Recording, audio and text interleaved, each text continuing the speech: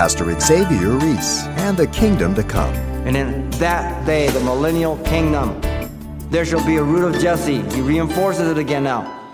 Who shall stand as a banner for the people. For the Gentiles shall seek him, and his resting place shall be glorious. The nations and people of the world will come to Jesus for consultation and instructions. They will come to the holy city. God rules the earth.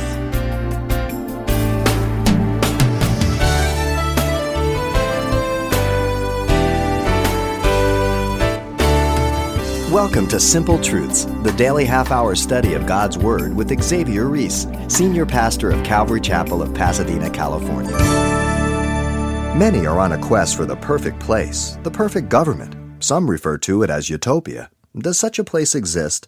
Well, today, as he continues his study through the book of Isaiah, our teacher, Pastor Xavier, takes us on a journey to such a place. So get ready and open up your Bible for today's important study. Isaiah chapter 11, verse 1 through 10, and the message is entitled, The Kingdom to Come. And here in chapter 11, we have the classic example as Isaiah reminds Israel of the future millennium, when all will be restored and Messiah will reign on the earth. Isaiah describes the millennial kingdom by three characteristics. First, the person of Messiah, verse 1 and 2. Second, the perfect justice of Messiah, in verse 3 through 5. And then thirdly, the peace in the reign of Messiah, in verse 6 through 10.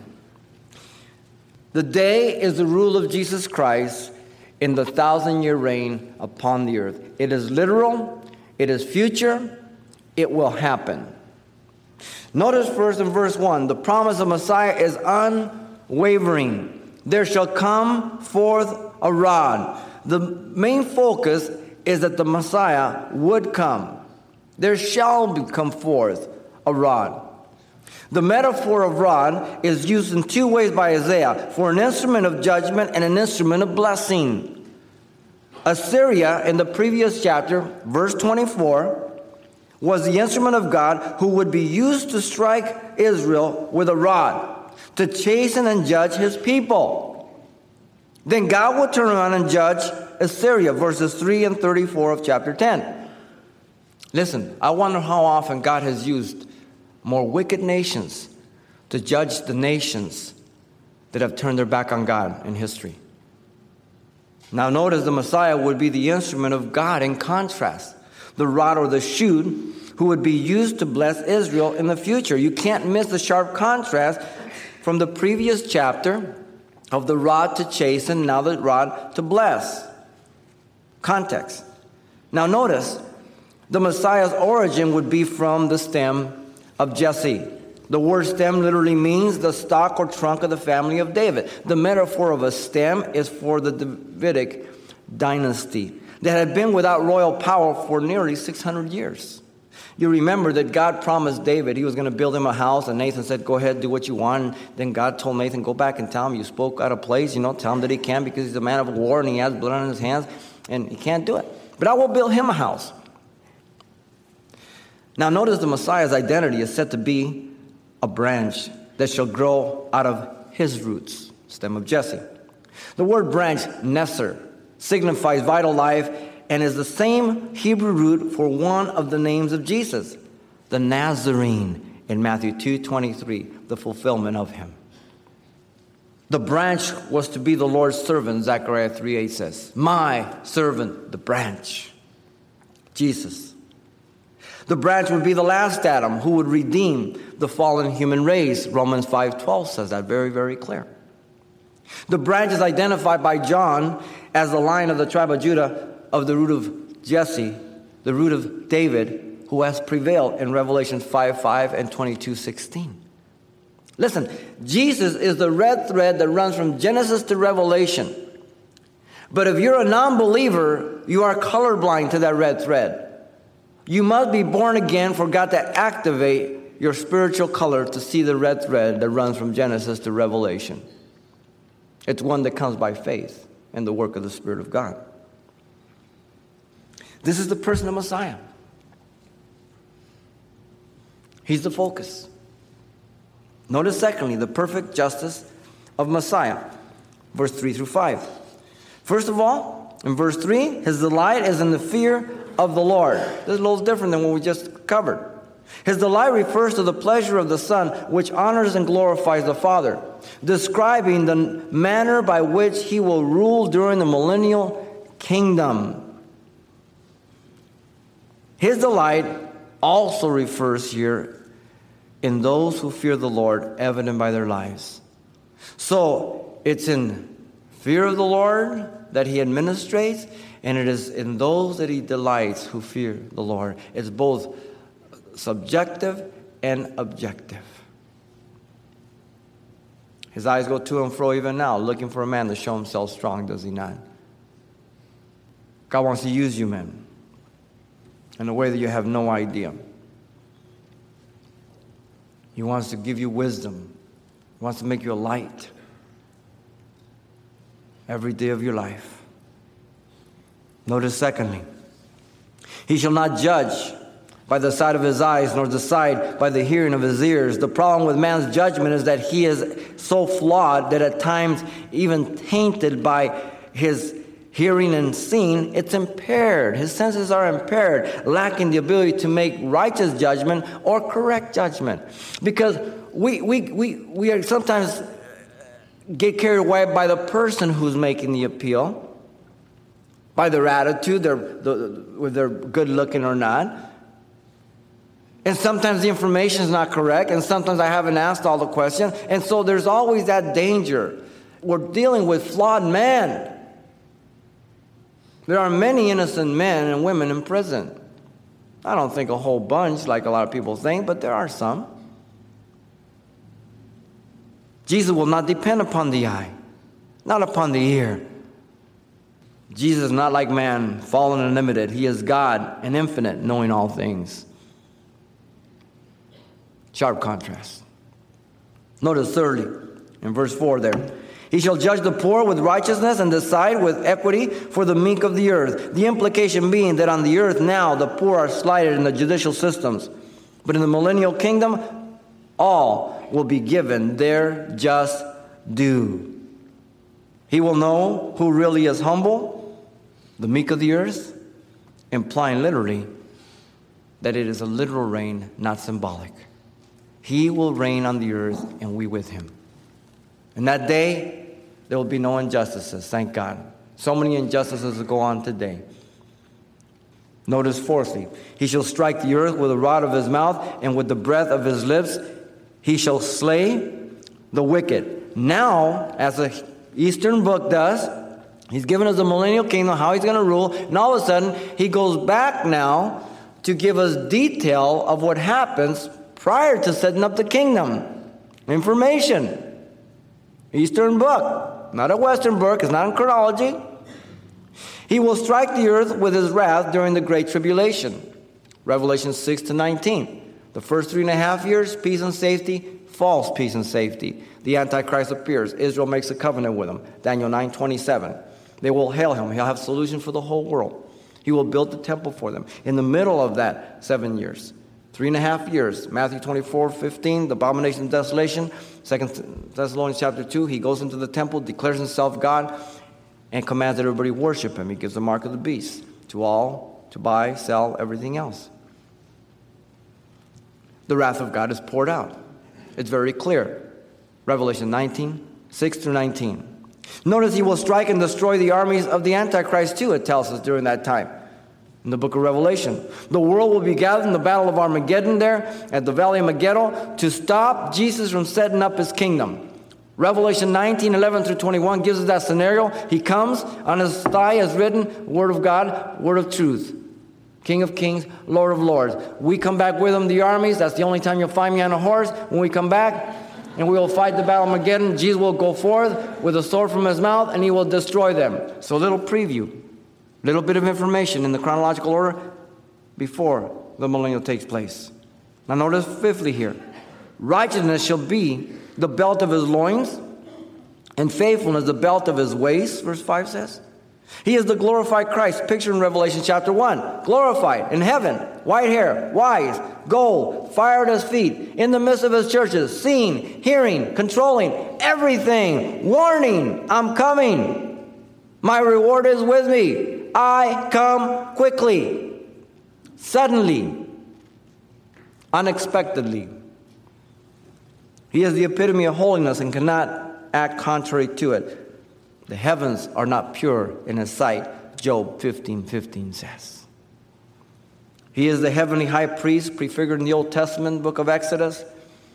He is our high priest today making intercession for us, Hebrews chapter 4, verse 16 on down, that we go to him daily to find grace and mercy in time of need. He is the fulfillment and antitype of Melchizedek, the king of righteousness, king of peace, that first appears in Genesis 14:18 through 20, where he came out to meet Abraham as he brought back his nephew Lot and recovered all the stuff from Sodom and Gomorrah, and he blessed him. Psalm 110, verse 4, Hebrews 7, Jesus is the fulfillment of that.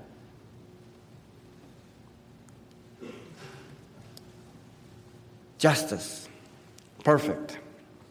In the millennial kingdom, Satan will be bound in the bottomless pit for 1,000 years. Revelation 20 gives us the whole depiction of the millennial kingdom, real detail, okay? The Old Testament gives us parts. We have it all together there, not in its complete composite, but really detailed there. And Satan will be bound in the bottomless pit for 1,000 years in order that he not deceive the nations any longer. Revelation 20, verse 1 through 3 tells us. Now, the saints will reign with Jesus, you and I. This is the first resurrection, Revelation 20, verse 4 through 6. Paul said, do you not know, Corinthians, that you will judge the world and angels in 1 Corinthians 6, 2 through 3? Now, we're not going to judge the good angels, the bad ones, of course. And we're going to be judging on the earth during that 1,000-year reign. In fact, the 1,000-year reign, let me be as bold as to say that is our honeymoon. We go to the marriage supper of the Lamb, we come back for a 1,000-year honeymoon. How'd you like that? Pretty good. And you know what? Our groom's going to spoil us. We will be given power over the nations to rule with a rod of iron, as was stated to the overcomers of the church of Thyatira in Revelation 2:27. At the end of the 1,000 years, Christ will bring about the 1,000-year to a close. And the last rebellion will take place. Satan will be released from the bottomless pit.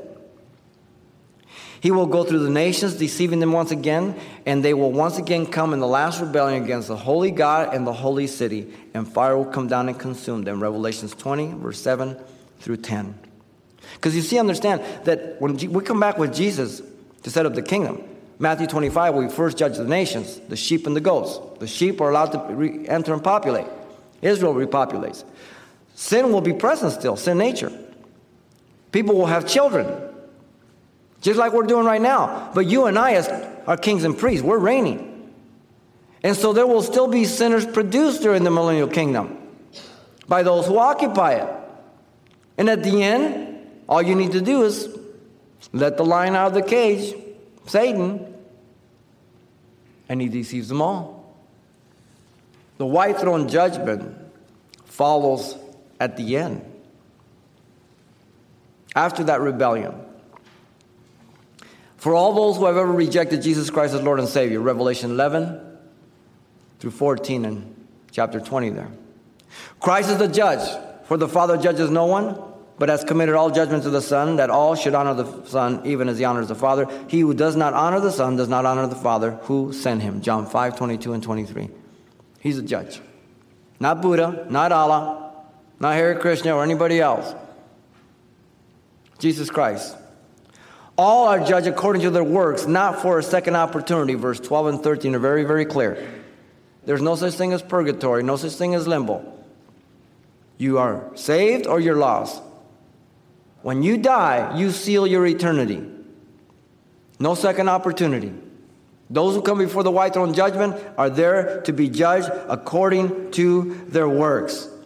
In fact, verse 14 tells us that death and Hades will be cast in the lake of fire, which is the second death. Not all who are found written in the book of life, they will be cast there. So death, hell is cast in there, and the lake of fire exists right now. Matthew 25:41 says that hell was made for no one but Satan and his angels. And yet trillions and billions of people will be there because they rejected Jesus Christ. God has not sent them there. They've sent themselves by rejecting Jesus Christ. The decision must be made prior to your death. No second opportunity. This is the perfect justice of Messiah. We're going to see that. It'll go right on, Lord, right on. Perfect. And notice thirdly, the peace in the reign of Messiah, verse 6 to 10. The wolf also dwell with the lamb, the leopard lie down with the young goat, the calf and the young lion, the fatling together, and the little child will lead them. Is that great? The curse of the fall will be lifted on the animal kingdom, and it will return to the Adamic state, back in Eden. The animals will no longer be fierce enemies of each other, but docile companions even of man, so that a child will lead them. This goes back to Genesis 1:26 and 28, where God created everything the way it's supposed to be. Genesis 9:2, after the fall, then there was fierceness between animals and man. That was the curse. Psalm 1:8 tells us that. Paul tells us in 1 Corinthians 15:25 through 28, and Hebrews 2:5 through 9, that we don't see all things as of yet under his feet, but one day they will be put under his feet. The curse is here.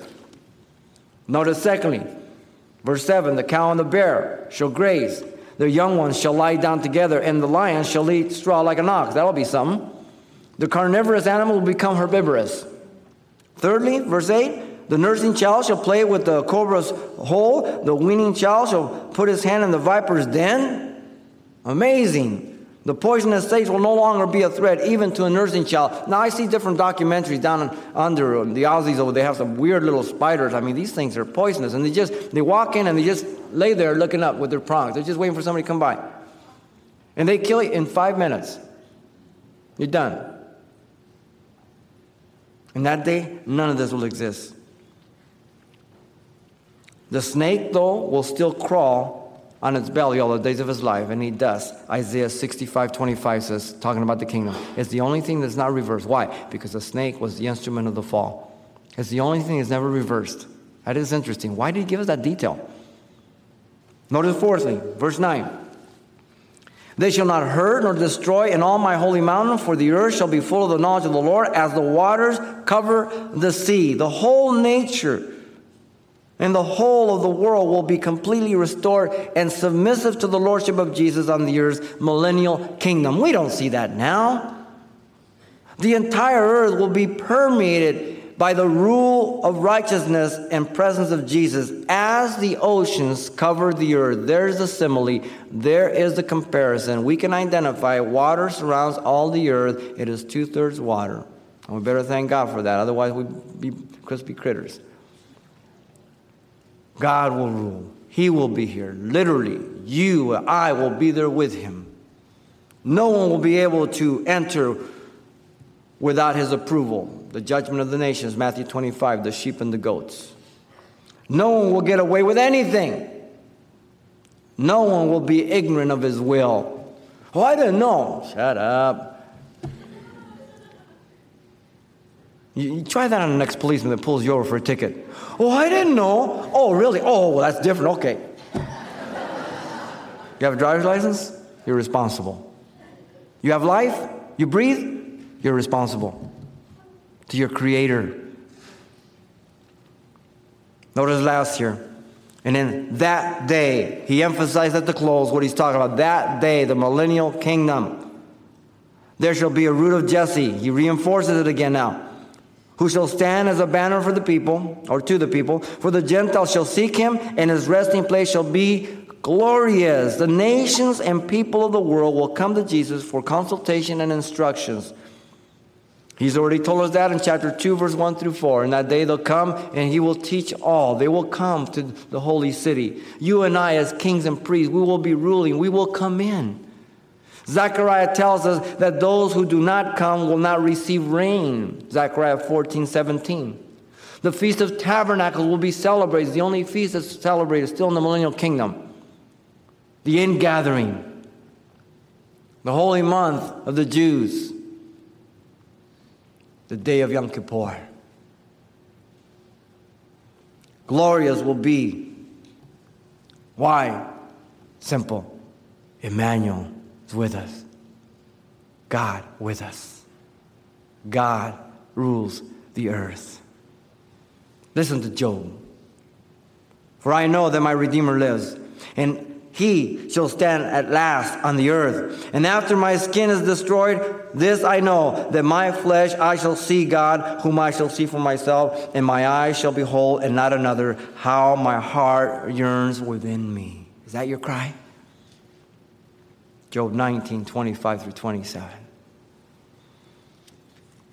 Now, there are basically three views of millennialism.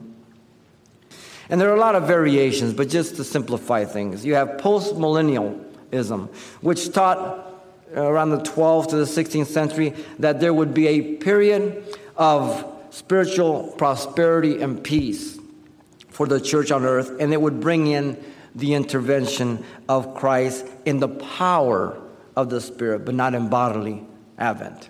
Okay? Now, I don't know who teaches that anymore. I'm sure there's somebody out there. Then there's amillennialism, which teaches that the present church age is the reign of Christ. This was made popular by Augustine, the Catholic monk and scholar, making the 1,000-year symbolic. And so Rome had to change its theology after the 1,000 years because Christ hadn't returned. You know what I mean? The kingdom wasn't over. But she still holds that she's the head. And she rules in place of Christ. It is a literal kingdom. If this is a kingdom, God help us. Man, what hope is that?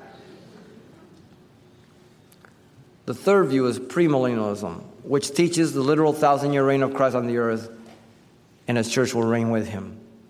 This is what Isaiah is teaching. This is what we believe. You also cross-reference with Isaiah 65, and again, the full detail in Revelation 20. Listen to Isaiah in Isaiah 65, 17 through 20. Listen, this is the millennial.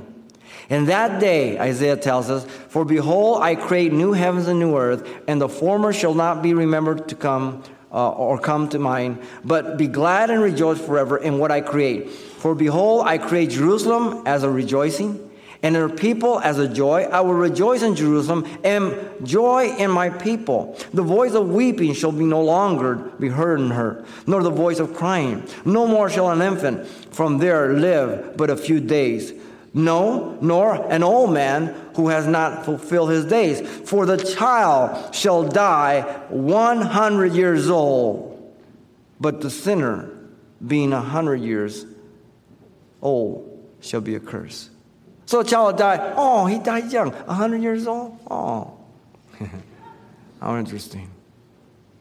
There will never be lasting peace on this earth until the Prince of Peace reigns on the earth. We should do everything to live peaceably with all men as much as possible with us. But let's not deceive ourselves. Peace is not for man. He's evil, self-centered, violent. All we have to do is look to our streets, look to our homes, look to our television programs. This is the peace in the reign of Messiah. Good stuff coming. You plan on being there? Do you believe it? Have you made provisions? Isaiah has described the millennial kingdom by these three characteristics: the person of Messiah, the perfect justice of Messiah, and the peace in the reign of Messiah. I hope you're there. I've already made my reservations. I hope you have. Pastor Xavier Reese, recapping the highlights of the millennial kingdom to come. Today's important message, The Kingdom to Come, is available for only $4, and we can send you a copy on CD. And this will also include what Pastor Xavier shared the last time we were together. So once again, the title to ask for is The Kingdom to Come, or simply mention today's date. You can request your copy by writing Simple Truths, 2200 East Colorado Boulevard, Pasadena, California, 91107. Or to make your request by phone, call 800-926-1485. Again, that's 800-926-1485. or the address once again is Simple Truths, 2200 East Colorado Boulevard, Pasadena, California, 91107. And please be sure and include the call letters of this station somewhere in your correspondence. This information is helpful when we check on the impact of this outreach in your area. And don't forget to join us next time for more Simple Truths with Pastor Xavier Reese.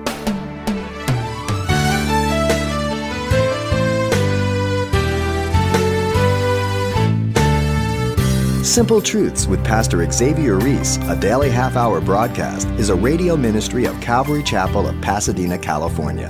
www.calvarychapelpasadena.com.